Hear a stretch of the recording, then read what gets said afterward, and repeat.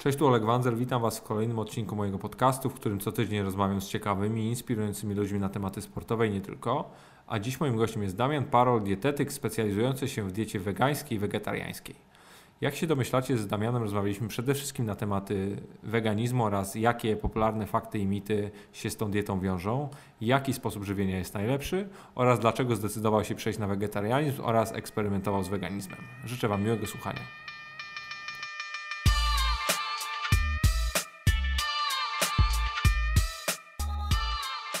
Cześć Damian, fajnie, że wpadłeś. Jeszcze raz Ciebie przepraszam, że musiałeś na mnie troszeczkę czekać, ale zima zaskoczyła drogowców i tym razem. No. Cześć, nie ma żadnego problemu. Słuchaj, ja Ciebie zaprosiłem dzisiaj, bo nie wiem, czy jest, albo na pewno ja się nie spotkałem w Polsce z osobą, która by tak wiele wiedziała o weganizmie i jeszcze specjalizowała się w pewnym sensie w weganizmie w sporcie, ponieważ to jest temat Twojego doktoratu, który będziesz bronił w marcu. Tak. No a jest to temat jako weganizm, a też weganizm w sporcie, bo mój podcast się przede wszystkim skupia na tych aspektach sportowych różnych dziedzin czy zagadnień.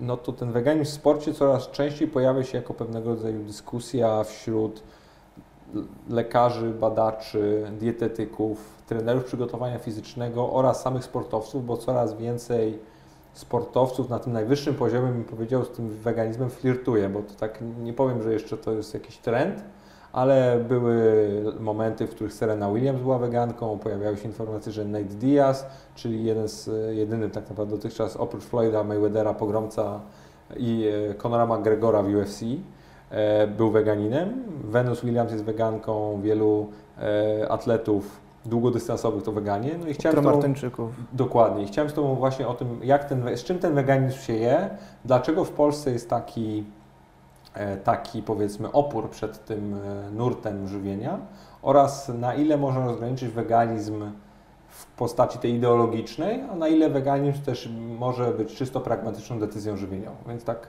w ramach holistycznego pomysłu na ten podcast. Więc bym chciał zacząć od aspektu pewnego rodzaju faktów i mitów w weganizmie i jakbyś mógł powiedzieć troszkę, co jest tak naprawdę najpopularniejszą, powielaną, błędną tezą, jeżeli chodzi o weganizm z Twojej perspektywy. Jeśli tak patrząc z perspektywy sportowej, to ja uważam, że są takie dwa powielane mity, które moim zdaniem są mitami. To pierwszy taki, że weganizm i sport to ze sobą nie koresponduje, tak? Czyli, że nie możesz być weganinem i osiągać sukcesów w sporcie, czy to amatorskim, czy to wyczynowym, bo ja uważam, że jak najbardziej możesz, tak? Jest to kwestia przygotowania tej diety, niekoniecznie jest to dieta łatwa w tym momencie, ale jest to możliwe jak najbardziej. A drugi taki mit to taki w zasadzie kompletnie przeciwny do niego, czyli jeśli ktoś mówi, że weganizm powoduje, że jesteś lepszym sportowcem, że on powoduje, że poprawiasz swoje osiągi, ja uważam, że to tak nie działa, tak? Że to nie jest tak, że weganizm poprawia wydolność. To jest dieta jak każda inna, która jak jest dobrze zaprojektowana, to podnosi Twoją wydolność. Tak samo jak dieta z mięsem i z nabiałem, też jak jest dobrze zaprojektowana, to podnosi Twoją wydolność. Jak jest źle zaprojektowana, no to bardzo przeszkadza i to działa po prostu w dwie strony, tak samo jak w przypadku każdej innej diety. A skąd się bierze w takim razie to przekonanie, że weganizm czyni z ludzi pewnego rodzaju nadludzi, szczególnie w tych sportach wytrzymałościowych? To ja myślę, że to działa w ten sposób, że są po pierwsze autorytety, ludzie, którzy po prostu są weganami i osiągnęli jakieś sukcesy, no i ludzie na nich patrzą, tak? Nie wiem, na przykład Scott Jurek, tak? Który na niego ludzie patrzą, że on osiąga sukcesy, no to znaczy jego dieta jest dobra. A druga rzecz to pewnie część sportowców przechodząc na weganizm po prostu poprawia swoją dietę i zaczyna podejmować lepsze decyzje żywieniowe. Być może też przestają jeść produkty, które im z jakiegoś tam powodu nie służą, mniej może śmieciowego jedzenia też jedzą, no i to powoduje, że oni są lepszymi sportowcami wtedy. I że to działa na tej zasadzie, ewentualnie jakiś efekt placebo, tak? Że ci ludzie po prostu wierzą w to, że to im pomaga, więc na tej zasadzie im pomaga. Ale czy to jest tylko domena diety wegańskiej, czy po prostu jakiejkolwiek diety? No bo ja widzę, że jeżeli chodzi o ten efekt placebo, o którym wspomniałeś w jakimkolwiek żywieniu, to wydaje mi się mimo wszystko, że chyba tylko w diecie paleo jest podobne pewnego rodzaju ekstaza i przekonanie o swojej jakiejś tam wielkości. Oczywiście tutaj przesadzam, ale faktycznie weganie i ludzie na diecie paleo są takie dwie najbardziej skrajne grupy, jeżeli chodzi o to faktyczne przekonanie o tym, że ta dieta jest jedyna dobra i trzeba tutaj ewangelizować, żeby tak faktycznie było. Z czego to się bierze? Tak, to rzeczywiście tak jest, że te dwie skrajne diety są pod pewnymi względami symetryczne do siebie i też mają swoich wyznawców, że tak powiem. To jest dobre słowo bardzo. Tak, to jest dobre bardzo słowo. Ostatnio w ogóle czytałem taką książkę, która jest średnia poza tym, ale ona tak bardzo dużo rzeczy porównuje do religii. Taki akurat ten aspekt tej książki jest okej. Ja uważam, że to bardzo często tak działa właśnie w dietetyce. To jest to coś glutenowe kłamstwo, prawda? Tak, czytałem jakiś swój wpis na blogu właśnie o tym, że jest ona dość średnia. Tak, znaczy ona jest na tej warstwie żywieniowej jest średnia niestety, ale tego spostrzeżenia dotyczące religii i dietetyki i żywienia są dosyć trafne i tutaj to mu oddaję. Natomiast jeśli chodzi właśnie o te dwa podejścia, to myślę, że na przykład jeśli chodzi o sam weganizm i sporty właśnie wytrzymałościowe szczególnie, to myślę, że o tyle ludziom jest łatwo uwierzyć, że on podnosi wydolność, że o ile to jest dobrze zbilansowana dieta, to niech nie odbijają do jakiegoś niedoboru dużego. Bo na przykład jeśli ktoś propaguje dietę niskowęglowodanową i wiele odmian diety paleo przy tym też, właśnie w sportach takich wytrzymałościowych, to często się odbija od tego niskiego spożycia węglowodanów, który bardzo szybko przeszkadza, pewnie niektórym przynajmniej przeszkadza bardzo szybko i oni może chwilę się tym zachłysną, ale za chwilę się odbiją od tego. A w weganizmie, jak to jest dobrze zaprojektowana dieta, to tak nie ma od czego się tak szybko odbić, więc oni nabierają po prostu z czasem przekonania, że to jest dieta, która albo na której sobie dają po prostu radę, albo wręcz dieta, która im podniosła wydolność. A są jakieś takie główne, albo jakie Ty widzisz główne zagrożenia w obu tych skrajnych przypadkach, czyli w diecie paleo i w diecie wegańskiej, bo już pomijam kwestię kultu czy jakichś przekonań, tak jak powiedziałem, wolałbym się skupić tutaj 100% na jakichś aspektach po prostu technicznych tych diet. Gdzie najprościej jest popełnić błędy w obu tych przypadkach? Możemy od weganizmu zacząć. No z weganizmem jest o tyle łatwiej, że jest bardzo dobrze zdefiniowany. Z paleo to tak ciężko jest czasem zdefiniować tę dietę, bo teraz ktoś podnosi rękę i mówi, że to wcale nie jest zgodne z dietą paleo. Jeśli chodzi o weganizm, to jest takich kilka punktów. Pewnym pierwszym takim punktem i zawsze na niego się zwraca uwagę i słusznie, że się do niego zwraca w kontekście sportu, no to jest kwestia białka. Tego białka rzeczywiście może zabraknąć. Raczej nie w sportach wytrzymałościowych, jest to mniej prawdopodobne, no niemniej nadal ci sportowcy powinni o to dbać, gdzieś tam myśleć o tym białku, żeby zjeść na przykład więcej strączków. To jest taka pierwsza rzecz. Powinni monitorować również żelazo, bo to żelazo pochodzenia roślinnego ma gorszą biodostępność. W wielu przypadkach to się udaje i generalnie sportowcy wytrzymałościowi powinni monitorować żelazo. Tak? Powinni sobie zdawać sprawę z tego, że powinni co jakiś czas zbadać krew, najlepiej ferytynę i sprawdzić, czy wszystko z tym żelazem jest w porządku. Dalej takim ograniczeniem i tutaj wchodzi suplementacja, są kwasy omega-3 długołańcuchowe, które normalnie można było pozyskać z ryb albo z oleju rybiego, natomiast tutaj po prostu zostaje suplementacja olejem z alg. No i są jeszcze dwa takie pierwiastki, które są ważne i są ważne w zasadzie u każdego, ale to się bardziej uwypukla na diecie wegańskiej. No to kwestia niedoboru selenu i jodu. To są takie dwa pierwiastki, których często brakuje w diecie w naszym regionie świata, a u wegan częściej ich brakuje. No tylko, że zakładam, że te wszystkie suplementy czy pierwiastki, o których wspomniałeś, można przyjmować w formie zewnętrznych tabletek, kroplówek, zastrzyków, czegokolwiek. Bo ja na przykład, wybacz dygresję, ale pamiętam jeszcze za czasów mojej gry w piłkę, no to ja miałem wielu kolegów w drużynie, którzy faktycznie jedząc tony mięsa mieli niedobory żelaza i oni po prostu raz na kwartał szli na taką bardzo mocną kurację żelazową, gdzie po prostu raz w jakimś odstępie czasu było to żelazo im dostarczane, ono było tam w jakiejś bardzo przyswajalnej formie i wtedy po prostu dużo lepiej te wyniki ich wyglądały. No ale to też pomimo diety, jaka była stosowana w żadnym stopniu nie wegańska, to i tak było zewnętrzne źródło. No to tak jest. Jeszcze jedna rzecz muszę powiedzieć, bo zapomniałem o tym, bo to było oczywiste, że zbyt oczywiste, że oczywiście na diecie wegańskiej jest jeszcze kwestia witaminy B12. Ją trzeba po prostu bezwzględnie suplementować, to nie ma wyjścia. Natomiast jeśli chodzi o inne rzeczy, no to poza tymi kwasami omega-3 długołańcuchowymi, które czasem wystarczy po prostu na przykład w postaci siemienia lnianego czy o krótszych łańcuchach przyjmować właśnie ten kwas. Awokado, To awokado akurat nie, ale nasiona chia. tak, chia to jest dobre źródło właśnie tego kwasu alfa-lilenowego, który ma krótszy łańcuch i on wymaga biokonwersji do tych długołańcuchowych kwasów omega-3. Natomiast jeśli chodzi na przykład o jod i selen, to daje się dostarczyć normalnie z dietą. Jod występuje w algach, takich nawet jak nori, a wakame ma bardzo dużo. Natomiast selen... Czyli wegańskie sushi polecasz? Tak, na przykład wegańskie sushi, dokładnie. Albo jeśli chodzi o ten selen, no to orzechy brazylijskie są dobrym źródłem, tylko dobrze jest szukać najlepiej takich z Wenezueli lub z Kambodży, które bardzo rzadko występują u nas na rynku, a jak nie, no to z Boliwii, bo one też mają dosyć dużo selenu. Te, które są z Peru, najczęściej w Polsce dostępne, no niestety mają tego selenu niezbyt dużo. Więc... A z czego to wynika? Bo ja też się spotkałem właśnie z taką opinią ostatnio. To wynika z tego, że gleba w Ameryce Południowej jest o różnym stopniu zasobności w ten selen i po prostu te orzechy różną ilość kumulują tego selenu. Ale ten selen w ogóle też warto na to zwrócić uwagę, że jest dosyć dużym problemem i na przykład w krajach skandynawskich już się prowadzi badania nad nawożeniem gleby selenem, żeby na przykład pszenica była źródłem selenu. Bo to jest taki pierwiastek, którego brakuje u nas w Europie. Trochę tak jak jodu. No nie jest to aż tak duży problem, ale też go brakuje.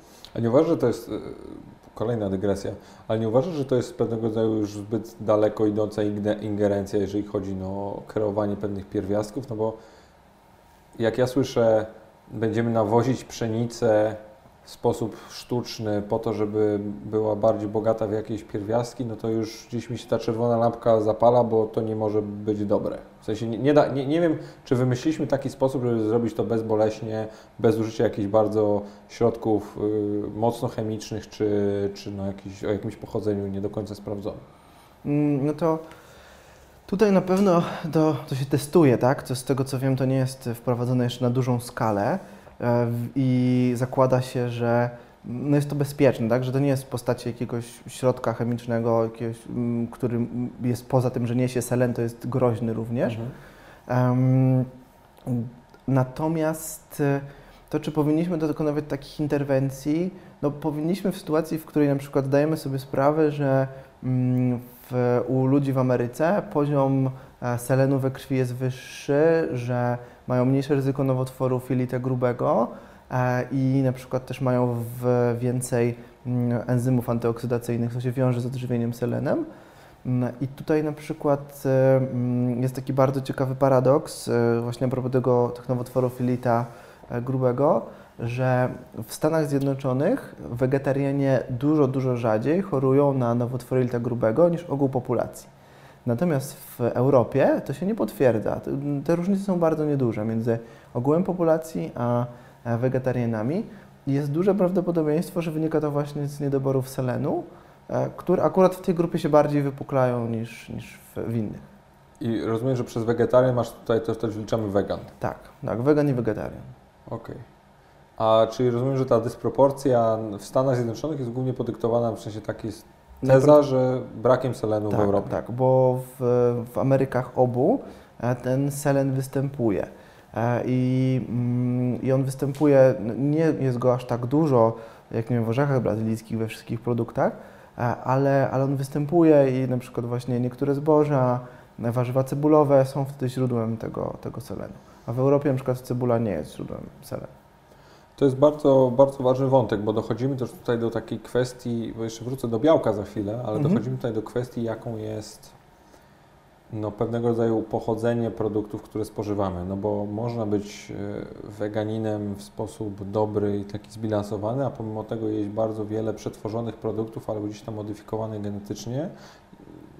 Już nie mówię skrajnie tutaj o GMO, ale po prostu takich, które gdzieś tam były pryskane, czy coś z nimi było robione, nie z tych upraw ekologicznych, to faktycznie też, bo inaczej, czy to ma wpływ na to, w jaki sposób my funkcjonujemy i czy wtedy to potencjalnie ten weganizm może nam zaszkodzić? Znaczy, Ja nie uważam, że na przykład właśnie, nie wiem, kwestia nawożenia, jeśli jest ono sensownie przeprowadzone, czy tam właśnie nawet tych środków ochrony roślin, jeśli to jest robione zgodnie z prawem, zgodnie trzyma to normy, które powinno trzymać, tak żeby to było niebezpieczne dla nas albo dla tych wegan, którzy jedzą tych produktów więcej. Natomiast to, co widzę jako zagrożenie diety wegetariańskiej czy wegańskiej w dzisiejszych czasach, to bardzo duża ilość produktów wysoko przetworzonych wegańskich, na przykład mięso z seitanu, tak, czyli z glutenu, albo nawet sojowe jakieś burgery. Część wegan na przykład zjada tego typu rzeczy i wierzy, że zdrowiej się odżywia niż ludzie, którzy jedzą mięso. No ja mam wątpliwości, tak? Podobnie jest ze słodyczami. Tak, jest coraz więcej słodyczy wegańskich czy wegetariańskich, bardziej wegańskich, no bo słodyczy jest dużo wegetariańskich.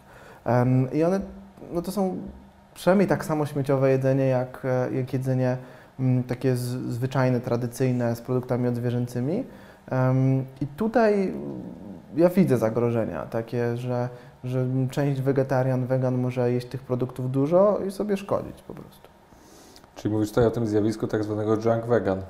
Tak, dokładnie tak. I też myślę, że części ludzi jest łatwiej właśnie przejść na taki śmieciowy weganizm.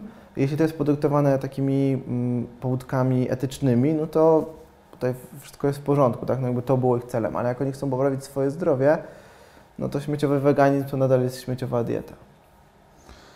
Okej, to wróćmy na chwilę do tego białka, ponieważ no, to jest gdzieś tam idea fix wszystkich przeciwników weganizmu, gdzie po prostu cały czas mówi się o tym, no ale jak Ty chcesz na tej diecie wegańskiej funkcjonować, jeżeli Ty nie będziesz w stanie się regenerować a Twoje, no i nie będziesz miał siły, żeby tam dalej funkcjonować albo znieść trudy sezonu no i demonizują ten weganizm ze względu na białko, a obaj wiemy, że no na poziomie badań nic takiego powiedzmy nie wychodzi, oraz można faktycznie to białko uzyskać z różnych innych źródeł oraz finalnie nie potrzebujemy go wcale aż tak dużo, jak się wszystkim wydaje, tak mi się też wydaje. Tak, no i to wszystko się składa na to, że jak ktoś mądrze planuje swoją dietę wegańską, to nie będzie miał kłopotów z niedoborem białka. Po prostu musi o tym pamiętać, żeby te produkty białkowe się znajdowały w jego diecie, takie jak właśnie strączki, mleko sojowe, czy też napój sojowy, tofu, jakieś nawet czasem odżywki, jeśli komuś jest tak wygodniej i to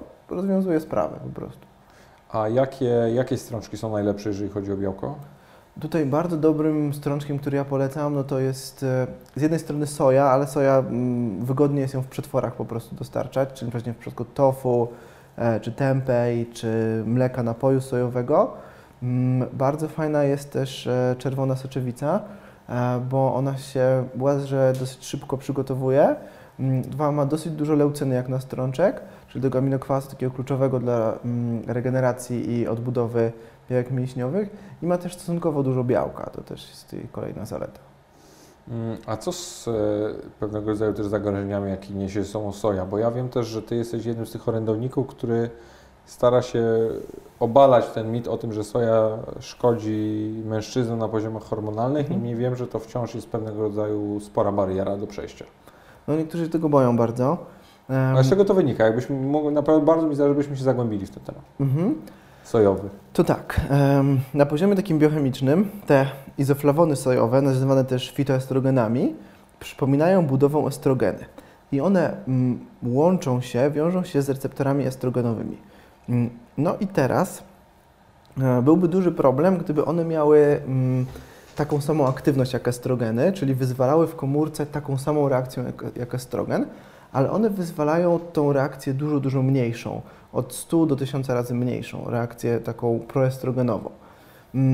No i teraz tutaj jest kwestia tak naprawdę ilości tych fitoestrogenów.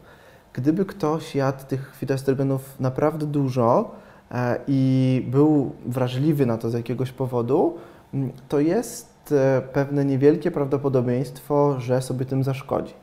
Natomiast... A to ile by takiej soi trzeba było jeść? To na przykład jeśli chodzi o badania na szczurach, to tam się mówi o ilościach takich rzędu do 2 mg na kilogram masy ciała, czyli to wychodzi powiedzmy 150 mg izoflawonów sojowych na mężczyznę mniej więcej. I to się przekłada na, powiedzmy, jesteś w stanie to tak oszacować na gramy soi? Tak, Bezpośrednio? to jest mniej więcej 3-4 kostki tofu dziennie, codziennie, na tej zasadzie. Wow. Czy to jest dużo, tak? No mówimy... Byś musiał jeść tofu na każdy posiłek Tak, codziennie przez jakiś okres czasu. tak. I to są ilości, które może nie są już niebezpieczne, ale są takimi na pewno granicznymi ilościami, żebym nie przekraczał takiej ilości, tak? Że uważam, że to nie jest bezpieczne. No ale tu dochodzimy do bardzo podobnej na przykład sytuacji, jaka jest z czerwonym mięsem. Że będziesz jeść czerwone mięso codziennie, już nie powiem kilka razy dziennie, bo takie przypadki znam, no ale to już jest, powiedzmy, dość mocno odjechane. No ale jakbyś jadł codziennie mięso czerwone, no to też wpływa to negatywnie na Twój organizm, ponieważ ono faktycznie, jeżeli ja się dobrze orientuję, trawi się dłużej, w tym organizmie zalega i jest cięższe do przetworzenia niż na przykład jakiekolwiek warzywa czy tofu. Tutaj, jeśli chodzi o czerwone mięso, to największym zagrożeniem jest też z drugiej strony coś, co jest jego zaletą, czyli to żelazo chemowe. No bo to żelazo chemowe się wchłania bardzo dobrze i to dla osób, które mają niedobór żelaza, to jest dobre. Natomiast wiele osób ma nadmiar tego żelaza, a żelazo jest bardzo silnym prooksydantem.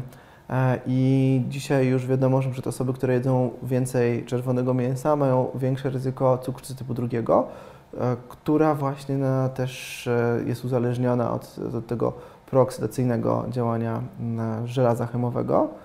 Nawet są takie badania, które pokazują, że osoby, które oddają krew, są honorowymi krwiodawcami, albo eksperymentalnie im upuszczono krew po prostu w celu badania, to lepiej tolerują glukozę i nawet mają mniejsze ryzyko cukrzycy typu 2, jeśli mówimy o honorowych krwiodawcach. Czyli jeżeli chcesz jeść dużo mięsa, to zostań honorowym krwiodawcą. Tak, to jest tutaj racjonalne. Jeśli jesteś takim miłośnikiem czerwonego mięsa i szczególnie jeśli masz wysokie stężenia ferytyny, bo to najlepiej tym badaniem to sprawdzić, to warto wtedy oddawać krew. To tutaj pozdrowienia dla Łukasza Jurkowskiego, Jurasa, który wiem, że lubi oddawać krew i bardzo lubi czerwone mięso, więc tutaj bardzo myślę, że to się równoważy wtedy. Ze specjalną dedykacją. Ale ja też gdzieś ostatnio wyczytałem, że z kolei, gdy jesteś weganinem, to jest problem z tą oddawaniem krwi, że to też może jakieś implikacje negatywne nieść. Znaczy, jest mniejsza dostępność tego żelaza i czasem trzeba takie robić kulinarne sztuczki, które powodują, że to żelazo się lepiej wchłania. Na przykład dodawanie produktów, które mają niskie pH, po to, żeby to żelazo lepiej się wchłaniało, bo ono wtedy zmienia wartościowość i się lepiej wchłania. Na przykład octu jabłkowego można dodawać. A to jest, rozumiem, doraźnie, kiedy potencjalnie chcesz oddać krew, tak? No albo na przykład jesteś sportowcem i widzisz, że te stężenia ferytyny są niższe niż by mogły być i potrzebujesz to podnieść, albo wręcz masz tak niskie stężenia ferytyny, że potrzebujesz tą ferytynę podbić, żeby się dobrze czuć, bo te niskie stężenia ferytyny, a potem hemoglobiny również, bo to potem za tym idzie, no to powoduje, że ludzie się też źle czują, źle regenerują, są gorszymi sportowcami niż by mogli być. Bardziej to dotyczy kobiet, no bo kobiety tracą z okresem za każdym razem żelazo niż mężczyzn, ale mężczyzn czasem też to dotyka. A czy widzisz na przykład jakąś taką zależność pomiędzy przejściem na dietę wegańską, a poprawą świadomości żywieniowej? Albo inaczej, złe pytanie, bo to jest powód w sumie. Ja widzę, że pytanie do Ciebie, czy to jest na przykład potencjalnie powód jakiejś tam gloryfikacji diety wegańskiej.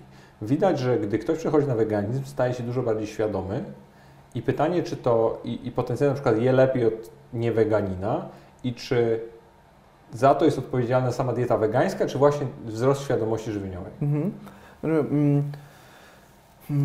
Na pewno jest tak, że osoby, które, szczególnie takie osoby, które my znamy, tak? Bo to też jest kwestia takiego trochę błędu perspektywy, tak? Znaczy ja jako dietetyk, ty jako osoba pracująca czy rozmawiająca ze sportowcami i tak dalej, no to widzimy raczej takich zdrowych wegan, którzy są tym zainteresowani, tak? Jest też sporo takich wegan, których my nigdy nie poznamy, tak? Bo oni się nigdy za bardzo dietą nie interesują, ale na przykład mają etyczne, bardzo silne pobudki do tego, żeby nie jeść mięsa. I oni gdzieś tam nam umykają i dlatego mamy takie przekonanie, że to każdy weganin się tam zdrowiej odżywia niż inni ludzie. Niemniej na pewno jest taki efekt, że ludzie, którzy, z jednej strony właśnie ludzie, którzy się zdrowo odżywiają, to czasem ewoluują w kierunku tego wegetarianizmu, no i też weganie, którzy nie chcą sobie zaszkodzić, no to też zaczynają o tym czytać, więcej się dowiadują i ta dieta ich jest zdrowsza. Chociaż na sam koniec też trzeba zauważyć coś takiego, że wiele elementów diety wegańskiej to są, albo takiej zdrowej diety wegańskiej, to są elementy, które powinno się wprowadzać w każdej diecie, na przykład warzywa strączkowe. Tak? Warzywa strączkowe są mało popularne w Polsce obecnie, mimo że tradycję mamy dosyć dużo takie jedzenia strączków, bo one były bardzo popularne kiedyś, kiedy dostęp do mięsa nie był tak duży. No i ludzi zachęca się do jedzenia strączków, niezależnie jakiej są diecie, no i jest to też automatycznie stały element diety wegańskiej. I to też działa tak w tą stronę, czyli że poniekąd siłą rzeczy ci ludzie się odżywiają troszeczkę lepiej. A czy jest jakiś taki złoty środek pomiędzy weganizmem a nie weganizmem? Nie wiem jakby to powiedzieć, ponieważ ja też widzę po niektórych sportowcach, że oni zaczynają z tym weganizmem eksperymentować i też w jakimś stopniu robią sobie takie pewnego rodzaju tryby mieszane, na przykład wprowadzają weganizm, czy wprowadzają dietę wegańską, tak już powiedzmy, w okresach startowych albo właśnie w okresach regeneracyjnych, kiedy chcą troszeczkę z siebie tego wyrzucić. I tutaj przykładem jest wspomniana przeze mnie Serena Williams, która właśnie mówiła, że traktuje to przechodzenie na dietę wegańską kilka razy w sezonie po to, żeby w pewnym sensie się oczyścić. Ja nie wiem, czy oczyszczanie jest, powiedzmy, też taką czymś, co faktycznie się osiąga, ale faktycznie widzę takie zabiegi i pytanie, czy w ogóle połączenie na przestrzeni całego roku czy sezonu z perspektywy sportowca jest jakiś dobry pomysł na to, żeby połączyć dietę wegańską z dietą tradycyjną, tak powiedzmy. Nie bardzo wierzę w to, że następuje jakieś takie oczyszczanie w tym momencie, tak, że ona się jakoś tam oczyszcza z czegoś, czy coś takiego. Ona może w to wierzyć, może rzeczywiście ona się lepiej odżywia wtedy i wtedy czuje się lepiej. Być może wchodzi na jakiś lekki deficyt kaloryczny, co może być u niej korzystne, co też może powodować, że się lepiej czuje.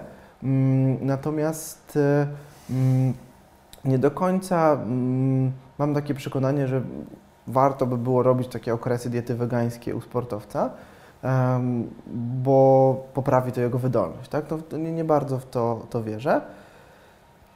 Natomiast jeśli chodzi o łączenie albo jakby znalezienie jakiegoś takiego złotego środka między tym, co jest takim pełnym weganizmem, a czymś taką pełną wszystkożernością, no to myślę, że to dużo zależy od konkretnej osoby, tak? Co ona chce, czy ona na przykład chce ograniczyć te produkty odzwierzęce, czy to z powodów zdrowotnych, czy to z powodów właśnie etycznych, czy nie, czy w ogóle tym nie jest zainteresowana i tutaj dużo zależy po prostu od konkretnej osoby. I tak dieta wszystkożerna może być zdrowa i tak dieta wegańska może być zdrowa, więc tutaj jest to bardziej kwestia już spracowania z konkretnym jadłospisem, z konkretną dietą, z konkretną osobą. No to skąd się biorą te wszystkie antagonizmy pomiędzy tymi dietami i skąd się biorą te właśnie pomysły czy tezy, że jakaś dieta jest najlepsza albo jakaś jest najgorsza? Znaczy, no myślę, że w ogóle są takie antagonizmy między ludźmi, że ludzie tak się lubią podzielić na obozy. To oczywiście, ale mi chodzi, czy jest jakiś faktyczny, empiryczny dowód albo powód tego, że tak faktycznie jest? Czy coś może to, czy jest faktycznie jakiś argument, który jasno, czarno na białym pokazuje, że na przykład dieta wegańska jest lepsza, albo dieta paleo jest lepsza, albo jakakolwiek inna dieta jest lepsza od drugiej? Według mnie nie. Według mnie nie. Możemy na przykład zauważać, że wegetarianie, weganie są zdrowsi w ogólnie populacji, bo są takie badania epidemiologiczne, które na to wskazują, że są zdrowsi. I z czego to wynika w tych badaniach? To ciężko właśnie powiedzieć. Ciężko powiedzieć, czy rzeczywiście jest to wpływ stricte diety wegetariańskiej i wegańskiej, czy siłą rzeczy trochę lepszego menu u tych osób, czy może większej świadomości żywieniowej, czy czegoś jeszcze, bo na przykład są też takie badania, które próbują porównywać zdrowo odżywiających się wszystkożerców i wegan i na przykład okazuje się, że te różnice są albo dużo mniejsze, albo ich wcale nie ma, tak? Że wtedy ich jest mniej, ale oczywiście to nie są na przykład tacy wszystkożercy, którzy jedzą na każdy posiłek czerwone mięso, jeszcze przetworzone tylko to są raczej osoby takie, które jedzą sporo ryb, sporo strączków i tak dalej. Tak? To są tacy wszystkożercy, którzy są, no jednak tą dietę mają dosyć roślinną wtedy. I według mnie też na przykład problem, jeśli chodzi w ogóle o dyskusję na przykład w takim środowisku dietetycznym, to dosyć często one się opierają na takich pewnych przekonaniach twardych. Na przykład ktoś ma przekonanie, że powinniśmy się odżywiać tak, jak się odżywialiśmy w paleolicie, więc on będzie promował dietę paleo. Będzie uważał, że to jest najlepsza dieta. Natomiast ktoś inny może argumentować, że nasza dieta jeszcze dalej w przeszłości ewolucyjnej była taką dietą w zasadzie wegańską i on będzie argumentował, że to jest najlepsza dieta, tak? Czyli to po prostu ktoś ma przekonanie takie dotyczące tego, no jakby niezależne od faktów tak naprawdę. Ktoś uważa, że paleolit to jest ten okres, do którego powinniśmy odnosić swoją dietę, a ktoś inny uważa, że to jest inny okres i oni się tutaj nie dogadają. Inna też sprawa jest trochę z kwestią badań epidemiologicznych kontra badania eksperymentalne. Na przykład jeśli chodzi o dietę paleo, no to nie mamy badań epidemiologicznych, bo nie ma tak dużo osób na diecie paleo, tak długo będących na diecie paleo, żeby dało się tutaj obserwacyjne badania epidemiologiczne prowadzić na tych osobach. Natomiast jeśli chodzi o eksperymenty, to mamy eksperymenty z dietą paleo i te efekty są dobre, tak? Tutaj ta dieta często się broni w tego typu badaniach, no ale eksperymenty trwają po kilka tygodni i mają ściśle zaplanowaną dietę w tym czasie. No jeśli ktoś na przykład uważa, że lepszym dowodem są takie obserwacje, które czasem trwają po 40 lat, opiewają na setkach tysięcy osób, są lepszym dowodem niż eksperymenty, które trwają często krócej, no ale ta dieta jest często lepiej kontrolowana i tak dalej, no to będzie pewnie bardziej wierzył w dietę wegetariańską, wegańską. No, a przy tym wszystkim jakby prawda jest taka, że i te badania eksperymentalne nam dają sporo informacji, i te badania epidemiologiczne, te obserwacyjne badania epidemiologiczne i żadnego z nich nie można zignorować. A masz jakąś taką dobrą regułę, czy może sugestie dla osób, które próbują się w tym wszystkim połapać i nie zwariować, w jaki sposób podchodzić do tego, co czytają? No bo mamy do czynienia dzisiaj z popkulturą, z różnego rodzaju ekspertami, książkami, badaniami albo jakby dokumentami twierdzącymi, że są badaniami, gdzie jesteśmy tym cały czas bombardowani i widzimy, a finalnie widzimy dwa zdjęcia dwóch, nie wiem, facetów czy kobiet. Jeden jest podpisany jestem weganinem, drugi jest podpisany jestem na diecie paleo. Oni obaj wyglądają, czy obie wyglądają bardzo dobrze, są wyżyłowani, wyżyłowane, wytrenowane, zdrowe i tak dalej. No i jak tutaj nie popaść w paranoję? Znaczy, myślę, że też jest pewnym błędem postrzeganie tego na tej zasadzie, że skoro dieta paleo działa, to znaczy, że weganizm nie działa albo jest szkodliwy, albo coś takiego. Że to są po prostu dwie drogi do pewnego celu, tak? Bo zawsze naszym celem będzie tak zdrowie, albo pewien wygląd sylwetki, albo wydolność fizyczna. I można to osiągnąć i na jednej, i na drugiej diecie, tak? Tylko jest to kwestia zbilansowania odpowiednio tej diety.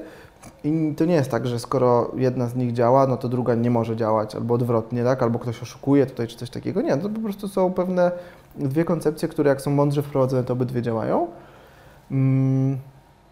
I myślę, że to jest podstawowy problem, tak? Czyli po prostu jeśli wierzysz w dietę paleo i dobrze się na niej czujesz i ją dobrze zaplanujesz, to będziesz na niej świetnie wyglądał i dobrze się czuł. Jeśli tak samo masz z weganizmem, to będzie dokładnie tak samo.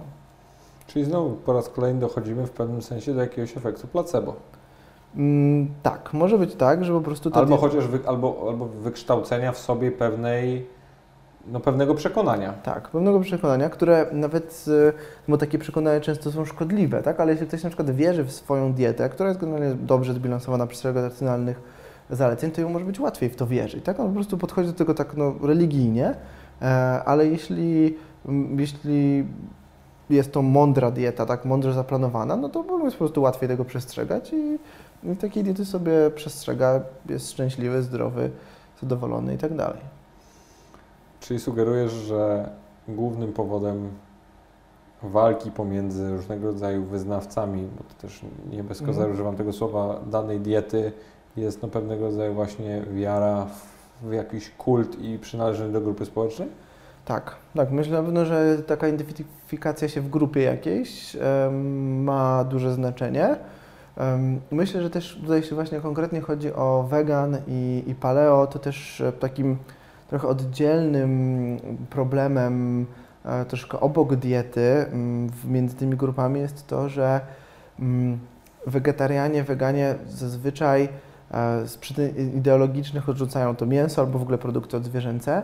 Natomiast paleo często wierzą, że to mięso jest dla nich z jakiegoś powodu dobre, że powinniśmy jeść to mięso, albo że takie jest nasze prawo wobec innych zwierząt, istot, że to jest no coś takiego ważnego dla nas, tak? To może brzmi trochę śmiesznie, ale ludzie, którzy tak wierzą, tak, że jedzenie mięsa jest pewnym takim prawem, czymś, co nie wiem, świadczy o męskości, o naszym stylu życia i tak dalej.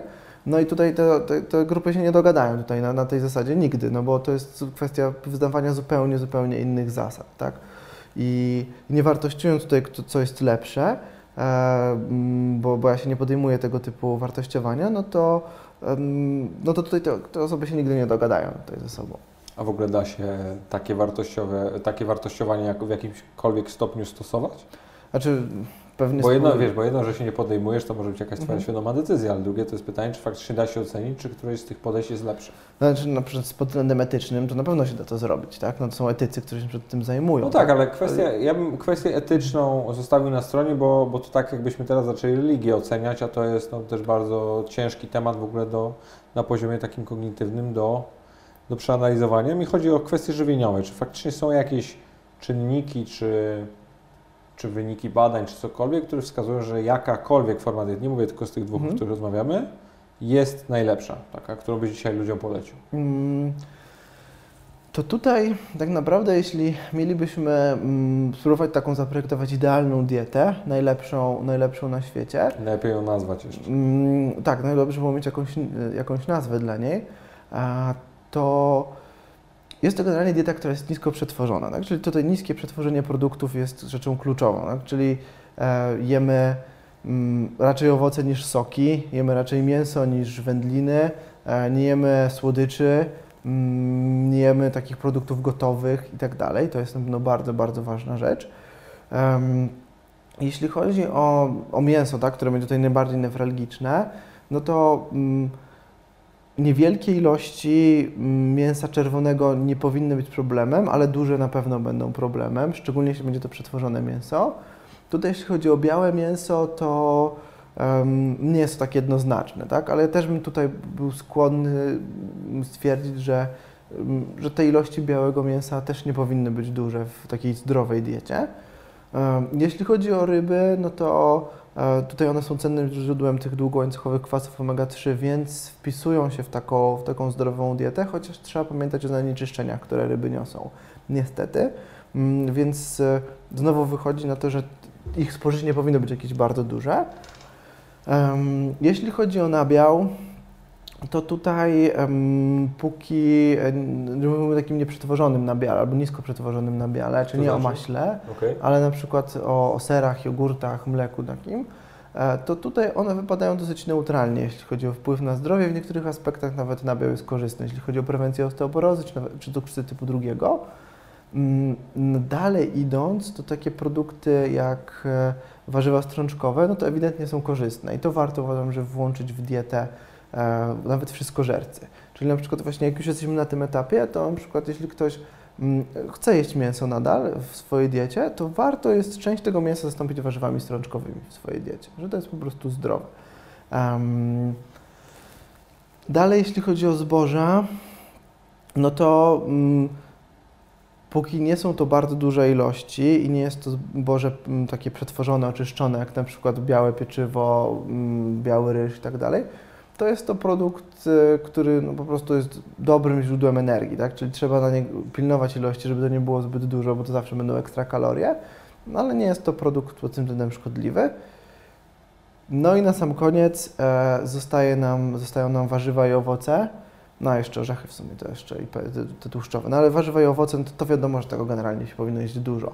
I to się akurat i w diecie paleo pojawia jako taki ważny aspekt i w takiej dobrze zbilansowanej diecie wegańskiej, że tych warzyw i owoców powinno być dużo.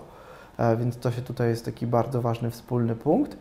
No i tam zostają właśnie orzechy, pestki, ewentualnie oleje, które też, jeśli chodzi o orzechy, pestki, no to są to zdrowe produkty i też ewidentnie widać, że spożycie orzechów zmniejsza ryzyko wielu chorób, szczególnie chorób serca.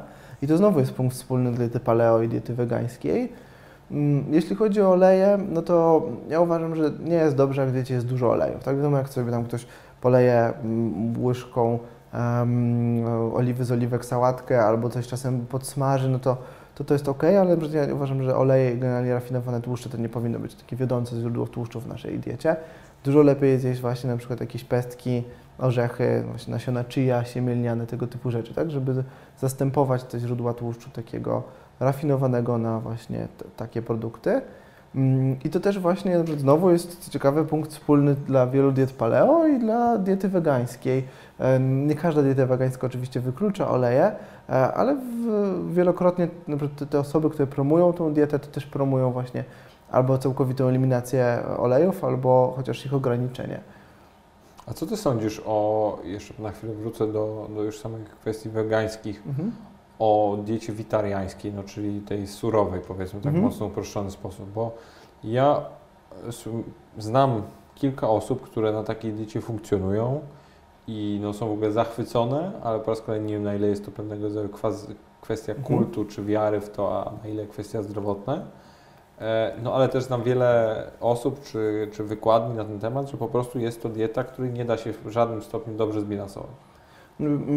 Pewnie nie jest to dieta, której się nie da nigdy w żadnym stopniu zbilansować, bo jak się uprzesz i jeszcze masz dostęp do wielu produktów, no to pewnie prawie każdą dietę zbilansujesz.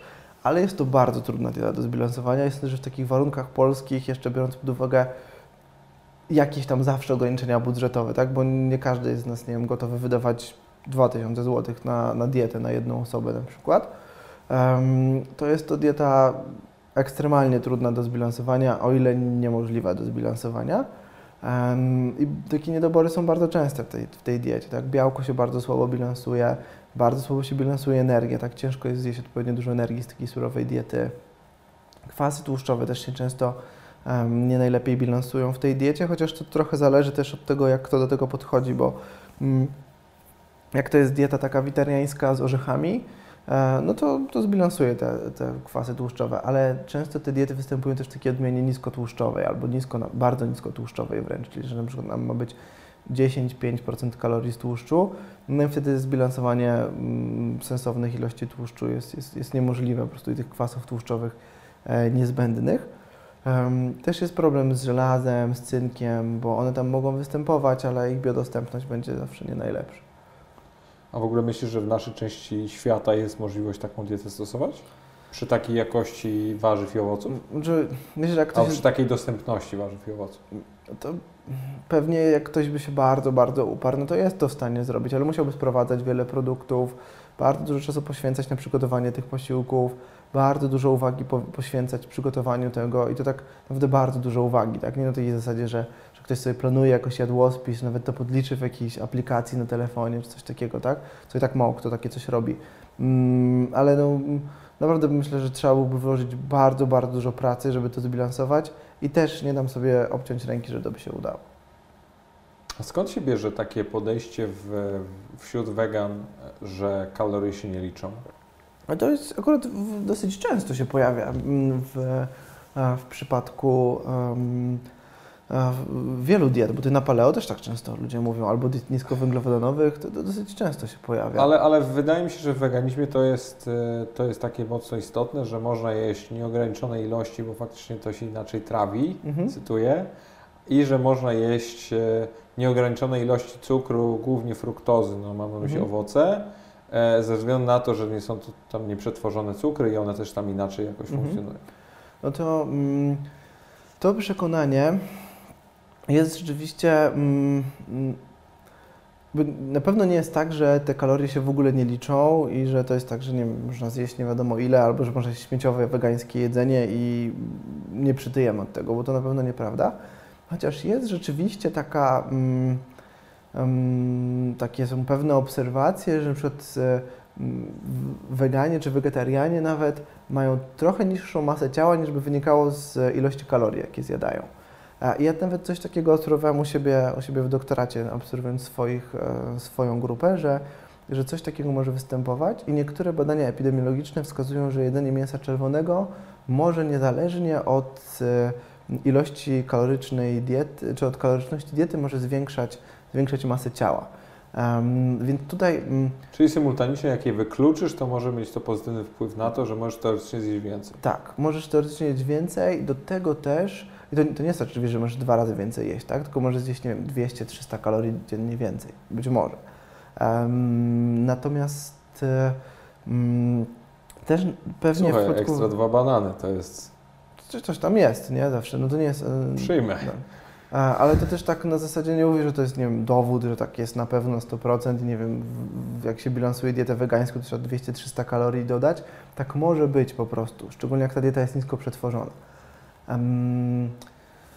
Natomiast, bo zgubiłem wątek, co chciałem dokończyć a propos objętości jedzenia i strawność tego jedzenia. W związku z tym, że te produkty, na przykład takie jak strączki, też większej ilości warzyw, często owoców, one mają dużą objętość, dosyć długo się trawią, w związku z tym dają poczucie sytości. I na przykład ci weganie mogą mieć poczucie, że jedzą więcej, albo że są bardziej najedzeni, ale jedzą tak samo, tyle samo jedzą i naprawdę kalorycznie wychodzi na to samo, ale oni mają przekonanie, że zjedli więcej, bo ta objętość tego jedzenia była większa, albo dłużej czuli to w żołądku i tak dalej. A ja z kolei się właśnie spotkałem z takimi przekonaniami, że weganie muszą jeść częściej, ponieważ co chwilę są głodni. Znaczy, tak może być na bardzo niskotłuszczowych dietach, że rzeczywiście ten głód się pojawia częściej. Natomiast jeśli to jest dieta o normalnej ilości tłuszczu, takim 20-30%, to nie powinno coś takiego występować, że są częściej głodni. No chyba, że na przykład, nie wiem, jedzą bardzo dużo takich produktów, po których rzeczywiście człowiek się robi dosyć szybko głodny, albo jakieś takie bardzo nieduże porcje jedzą, czy coś w tym stylu.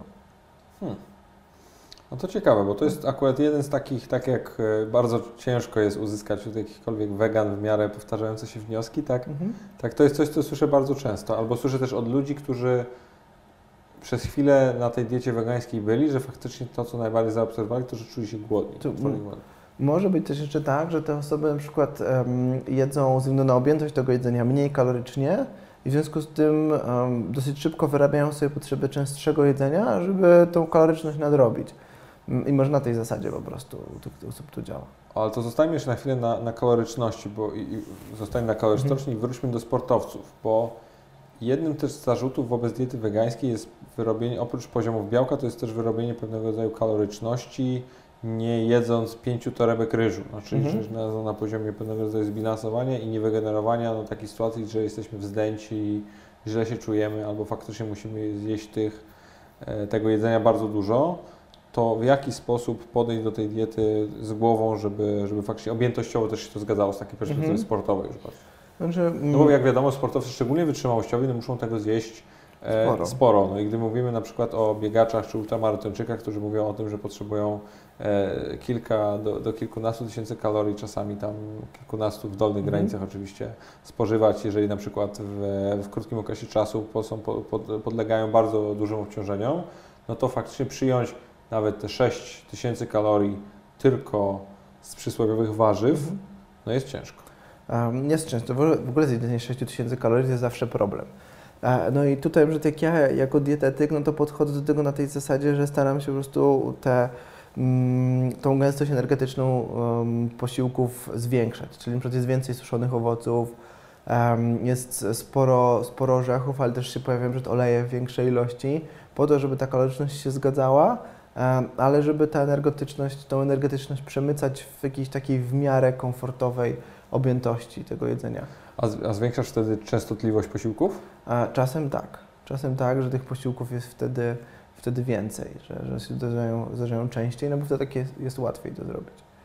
No bo ja nie jestem sobie w stanie, ja pamiętam, że ja w pewnym momencie miałem takie okresy, szczególnie w momentach przedsezonowych, gdzie celem było gdzieś tam albo zbudowanie masy, albo faktycznie naprodukowanie tych nadwyżek glikogenowych na przyszłość. No to jedliśmy, nie wiem, 5000 kalorii i to było naprawdę takie, że trenowałeś, jadłeś, spałeś i więcej nie robiłeś, bo to nawet czasowo jest ciężko zjeść 5000 kalorii, bo to jest naprawdę od cholery jedzenia. Oczywiście mówię w sposób zdrowy, bo możesz zjeść 1000 kalorii jedząc słoik masła orzechowego, najlepiej jeszcze jakiegoś tam słodzonego, to wtedy to jest bardzo proste, ale to nie o to chodzi. Nie? Że, tak, chociaż ja podchodzę dlatego w ten sposób, i zresztą wielu dietyków sportowych tak podchodzi, że czym większa jest kaloryczność tej diety, tym więcej dopuszczamy takich produktów, które uchodzą za niezdrowe albo są po prostu bardzo gęste energetycznie. Nawet takich rzeczy jak soki owocowe, czy nawet takich rzeczy jak słodycze, chociaż są sportowcy, że nawet chipsy jedzą, tak, po to, żeby tą kaloryczność podbić, tak, i żeby ją utrzymać. No to akurat byłem najbardziej sceptyczny wobec tego, ale też tak się robi, tak, po prostu, żeby tą kaloryczność wyrównać.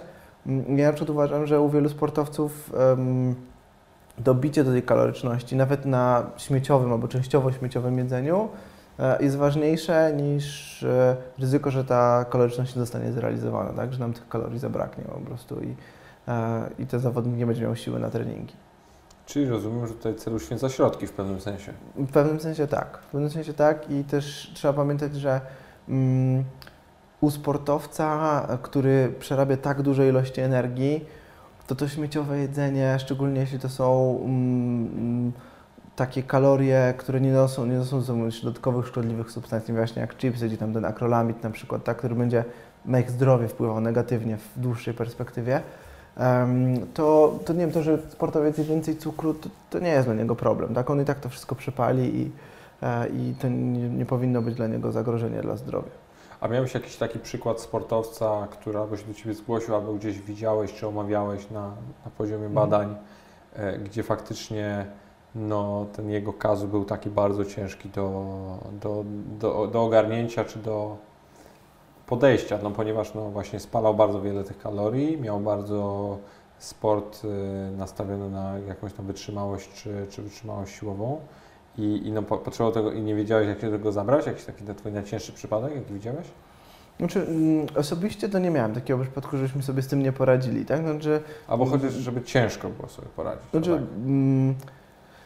Miałem kiedyś taką zawodniczkę, też właśnie wegetariankę, gdzie ładowaliśmy przed duże ilości oleju kokosowego i masła orzechowego i suszonych owoców, po prostu, żeby ona dobiła do tej kaloryczności, bo ona potrzebowała zwiększyć masę ciała, a to tam nie bardzo wychodziło. I ona też jeszcze miała w przeszłości kłopoty z anoreksją i to też tak gdzieś tam był problem z jej podejściem do tego. No ale udawało nam się i ona systematycznie zwiększała tą masę ciała i też nie to, że się otłuszczała, tylko po prostu zwiększała masę mięśniową przy podobnym mniej więcej cały czas poziomie tkanki tłuszczowej. To była bardzo szczupła zawodniczka, ale A w jakim sporcie? W bieganiu. Krótkie, długie dystanse? No to były długie dystanse już. A długie jeszcze w formacie olimpijskim? 10 km. Okej, czy niedługie, w sensie 800 km. No tak, nie ultramaratony, tak. Ja w ogóle, ja powiem Ci szczerze, że jak sobie tak na poziomie jakichś swoich rozważań czasami staram się zaplanować, jakby potencjalnie na przykład moja dieta miałaby wyglądać, jakbym chciał wykonać jakiś taki skrajnie wykańczający wysiłek w postaci na przykład Ironmana. Już pomijam kwestię, że nienawidzę pływać, ale na przykład coś takiego, no to dzisiaj na przykład nie wyobrażam sobie, by po prostu usiąść i powiedzieć sobie, zrobię tego Ironmana i nie wziąć do tego sztabu ludzi, którzy mi mają pomóc, bo bym się kurczę zabił. Znaczy, triatlon jest dosyć złożony w ogóle, tak? Bo to jest tutaj, no i pływać musisz umieć i na tym rowerze sobie poradzić, to wszystko poustawiać, no i dietetyka też dobrze mieć do tego wszystkiego, więc faktycznie triatlon jest trudnym sportem, tak? I kosztownym bardzo, tak? To jeden z droższych sportów. A skąd się bierze na przykład miłość triatlonistów do weganizmu? Bo taki trend jest. Myślę, że jest jakaś miłość do weganizmu sportowców długodystansowych. To jest rzeczywiście z czegoś to się bierze, ale z czego to się konkretnie bierze? Poza autorytetami, które po prostu promują tą dietę, to nie wiem. Ale zobacz, ale autorytety masz w każdej diecie. Masz autorytety w diecie paleo, są to zawodnicy crossfitowi, którzy pokazują, że możesz być wielki. Masz wegan, którzy biegają te... W ogóle tak to się przyjęło. Chcesz ćwiczyć sporty siłowe, jedz mięso, chcesz biegać długie dystanse, zostań weganinem. Skąd to się bierze? Znaczy, ja nie wiem, tak? Na przykład jeśli chodzi o ten wegetarianizm, czy być może jest coś takiego, czego nam się na przykład nie udało jeszcze uchwycić, co powoduje, że rzeczywiście wegetarianie albo weganie są lepszymi biegaczami, że jest coś, co powoduje, że oni są lepsi. Ja mam pewne hipotezy na ten temat. Na przykład? Dlatego właśnie, no niestety to jest ten wyniki mojego doktoratu, o których nie mogę mówić, ale mam pewne hipotezy, które mogłyby tutaj to tłumaczyć, chociaż nie do końca jestem pewien, czemu one miały być tylko zarezerwowane dla wegan, ale być może przez przypadek tak wychodzi, że po prostu, że tak to działa. I być może głównie ze względu na masę ciała, masę mięśniową mniejszą, ci sportowcy sobie lepiej radzą, tak? Tutaj w sportach wytrzymałościowych. To jest takie moje pewne podejrzenie tutaj, że to jest, że coś takiego się może dziać. Ale nie mam za bardzo jakiejś więcej koncepcji albo jakiegoś twardego dowodu na to, czemu tak miałoby być i jest to raczej interesujące do zastanawiania się po prostu na przyszłość. A co już z kwestiami takich czysto prozdrowotnych benefitów diety wegańskiej, no bo jest wiele książek na ten temat i wiele też powiedzmy, może nie że dowodów, no ale przykładów ludzi, którzy na przykład chorowali na nowotwory, przechodzili po diagnozie na dietę wegańską i faktycznie z tych nowotworów wychodzili. I czy myślisz, że dieta miała w tym jakiś duży udział, czy raczej było po raz kolejny kwestia jakiejś tam wiary, efektu placebo, a przy tym poprawy nawyków? Przy większości nowotworów to ja bym wręcz odradził przechodzenie na dietę wegańską. Dlaczego? W momencie diagnozy.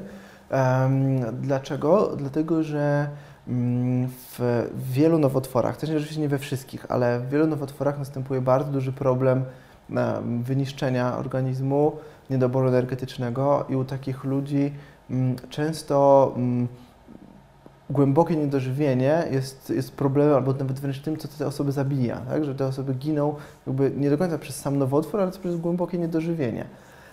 I teraz wycięcie ilość produktów z diety, szczególnie jeśli jest to zmiana taka nagła w życiu, to tylko pogarsza tą sytuację. Tak? No oczywiście, nie wiem, gdyby do mnie ktoś taki przyszedł i powiedział, że on koniecznie to musi być, no to bym siedział, ułożył taką dietę i byśmy sobie jakoś z tym poradzili, ale zdecydowanie bym to odradzał. Tak? Zdecydowanie uważam, że to nie jest ten moment na to, żeby to zrobić. Jak ktoś przychodzi, już ma wyleczony nowotwór i powiedział, że dla niego to był taki szok i on chce zmienić dietę i tak, chce przyjść na weganizm, no jest wyleczony, nie ma problemu, tak? Możemy zmieniać tą dietę. Natomiast w momencie diagnozy bym tego nie robił i ja nie wierzę w to, że przed weganizmem można wyleczyć nowotwór, że to jest na tej zasadzie to działa. Jedynym takim wyjątkiem to jest nowotwór prostaty, ale też nie chodzi tak naprawdę o wyleczenie tego nowotworu, tylko te łagodne nowotwory prostaty, one się bardzo długo rozwijają. I tutaj mniejsze spożycie, prawdopodobnie również mleka, ale po prostu dostarczenie mniejszych ilości białka, mniejsze stężenia IGF-1 we krwi powodują, że ten nowotwór się rozwija wolniej i w związku z tym daje się to odwlec o kilka lat operację, albo nawet ten nowotwór się rozwija tak długo, że nie jest problemem z punktu widzenia przeżycia tego mężczyzny, tak? Że po prostu wcześniej umrze na jakąś inną chorobę, a nie na ten nowotwór prostaty. Więc to nie jest kwestia leczenia, tylko w zasadzie spowalniania tego, no i to jest taka jedyna sytuacja, gdzie coś takiego można rozważyć. No dobra, czyli tak też troszeczkę spinając klamrą samą tą ocenę diety wegańskiej w perspektywie innych diet i ogólnie tak patrząc na to wszystko, to rozumiem, że twierdzisz, czy wierzysz, że tak naprawdę nie ma czegoś takiego jak jedyna dobra dieta i tak naprawdę gdzieś ten cel, o którym Ty powiedziałeś, można osiągnąć na różne sposoby i nie ma w tym nic złego. Tak, można osiągnąć na różne sposoby. Są pewne rzeczy, które to spinają, tak? Pewne takie punkty wspólne, na przykład właśnie te wspólne punkty między zdrową dietą wegańską a dietą paleo, które powodują, że obie z tych diet mogą być zdrowe. No i też dieta taka typowo wszystkożerna, która też jak jest dobrze zbilansowana, to jest zdrowa. Być może kiedyś będziemy mieli jakieś badania, które pokażą, że na przykład dobrze zbilansowana dieta wegańska jest jednak zdrowsza niż dobrze zbilansowana dieta wszystkożercy, albo dobrze zbilansowana dieta paleo jednak jest lepsza. Co akurat wierzę najmniej, ale nie można czegoś takiego odrzucić, że jakieś takie badania powstaną. Na dzień dzisiejszy ja bym uznał, że wiele diet można dobrze zbilansować i będą to po prostu zdrowe diety. Nie ma się kłócić o to, która jest lepsza, która jest gorsza, tak? Bo to jest często taka sama dyskusja jak to, czy MacBook jest lepszy, czy lepsze są laptopy na Windowsie. To już też mocno na kulcie oparte, stanowczo. Tak. A jeszcze jedną, dobra, inaczej. To w takim razie, skoro nie ma tak naprawdę różnicy pomiędzy tymi dietami, tak jak przed chwilą powiedziałeś, to dlaczego Ty wybrałeś weganizm, wegetarianizm? Bo Ty jesteś wegetarianinem, byłem weganinem. Tak. Znaczy ja byłem ciekawy tego bardzo i po prostu mnie to bardzo interesowało, jak ja będę w stanie się rozwijać jako sportowiec, tak, trenując na siłowni i tak dalej, nie jedząc mięsa, nie jedząc żadnych produktów odzwierzęcych. I zrobiłem taki eksperyment, byłem z tego bardzo zadowolony, wiele lat mi to bardzo, bardzo służyło i jest to pewna kwestia pewnego eksperymentu i też tego, że po prostu wiem, że mogę nie jeść mięsa i wiem, że to jest dla mnie zdrowe i tyle po prostu. Czy nie ma tutaj w żadnym stopniu jakichś powodów ekstra, o których nie wspomniałeś, tylko że jest to kwestia po prostu wyboru i eksperymentu? Pewno takiego wyboru, pewnego takiego eksperymentu. Na dzień dzisiejszy też na przykład, dla mnie to nie było nigdy bardzo ważne, tak? Ale jak mówimy o takich moich osobistych, to na dzień dzisiejszy też na przykład lubię to, że myśleć o swojej diecie, że na przykład nie jem mięsa, tak nie zabijam zwierząt po to, żeby je zjeść. To, że też mięso nie ma dobrego wpływu na środowisko naturalne, tak? No to są takie rzeczy pozadietyczne, które lubię w tym, tak? Które uważam, że są fajne, tak? Chociaż nie były one determinujące, jak podejmowałem tą decyzję i tak dalej. Czyli raczej po prostu cieszysz się też, że przy okazji tego, że się zdrowo odżywiasz, też wybierasz opcję, która potencjalnie jest lepsza dla klimatu oraz finalnie nie doprowadza do tego, że są zabijane zwierzęta. Tak. A wierzysz w te klimatyczne, no może nie że mity, ale w klimatyczne przekonania na temat weganizmu, czyli że w tym momencie, bo ja się też, że w tym momencie, teza najpierw, że w tym momencie ludzie powinni coraz częściej przychodzić na dietę wegańską, ponieważ faktycznie to jest dużo lepsze dla klimatu i potencjalnie tam panującego globalnego ocieplenia, które jedni wypierają, inni się z nim zgadzają. No ale z kolei kontrbadania czy kontrnaukowcy mówią do tego, że na przykład niektóre produkty wegańskie uzyskuje się dokładnie z takim samym wydatkiem energetycznym jak na przykład produkty odzwierzęce. I pytanie, jak to się wszystko z Twojej perspektywy ma? No, to tak, to nie jestem ekspertem od tego, ale ja tym bardziej. Ale więc tak wypowiadam się trochę jako osoba, która poczytała trochę więcej na ten temat. Z tego co wiem, gdyby wszyscy przeszli na weganizm tak jednego dnia, znaczy może jednego dnia, po prostu by przeszli na weganizm, to mamy pewne tereny, które które byłyby niewykorzystane, gdzie na przykład nie jesteśmy w stanie nic uprawiać, ale jesteśmy w stanie hodować bydło. Tych terenów nie jest bardzo dużo, ale one są, tak? Jakieś tam są, więc gdyby tak wszyscy totalnie przeszli na wegetarianizm czy weganizm, to byśmy jakichś terenów nie wykorzystali, więc prawdopodobnie tak, gdybyśmy mieli idealną dietę dla środowiska, to jakaś tam niewielka ilość mięsa w tej diecie się powinna znaleźć. Natomiast jeśli chodzi o to, że niektóre produkty roślinne też są związane z dużym kosztem, to rzeczywiście tak jest. Oczywiście summa summarum większość wegan jednak powoduje dużo mniejsze obciążenie dla środowiska niż wszystkożerców, czy osób, które jedzą dużo mięsa, ale na przykład hodowla awokado wymaga bardzo dużych ilości wody i bardzo dużych ilości energii związanych z transportem tego awokado potem do Europy, szczególnie do Europy, tak? No bo co innego jak ktoś mieszka w Meksyku na przykład. no ale jak ktoś mieszka w Europie, no to są też takie no, duże obciążenia dla tego środowiska. I rzeczywiście niektóre produkty są roślinne, wegańskie, ale bardzo nieekologiczne. Czyli jak to bywa w kategoriach każdych, nic nie jest czarno-białe. Przecież szczegóły są ważne, tak? Szczegóły to samo właśnie z dietami, tak? Że często takie właśnie szczegóły odgrywają rolę, tak? Że dieta wegańska może być źle zbilansowana, bo pewne rzeczy się tam nie zgrały, albo jest właśnie bardzo dobrze zbilansowana. Tak? I jeszcze na końcu chciałbym Ciebie zapytać o jeden trend, który ja patrzę, który dzisiaj też w pewnym momencie testowałem, a wiem, że no bardzo wiele ludzi go stosuje. To jest kwestia diet opartych na wszelkiego rodzaju postach, czy tam mówimy o intermittent fasting, czy o tych tygodniach rozłożonych w taki sposób, że jeden dzień zawsze pościmy, czyli nic nie jemy, w takich sytuacjach pijemy tylko wodę. Czy to jest jakaś fanaberia, czy to faktycznie ma zalety prozdrowotne, czy Ty to patrzyłeś, czytałeś, badałeś? Jak się na to patrzysz? Ja oceniam, że może to przynieść korzyści związane z ograniczeniem kalorii, które często są dobre, tak? Bo wiele osób po prostu je za dużo i jak zaczyna jeść trochę mniej, to czuje się lepiej i są zdrowsi i też chudną i to im służy. Natomiast na tej zasadzie, żeby głód taki wynoszący jeden dzień albo kilka dni nawet miał jakiś taki zbawienny wpływ na zdrowie, to osobiście w to nie wierzę. Wiem, że są badania na gryzoniach, które coś takiego pokazują, ale trzeba pamiętać, że na przykład to bardzo dobrze pokazuje, jak to działa. Mysz, jeśli jeden dzień nie je, to traci 40% swojej masy ciała.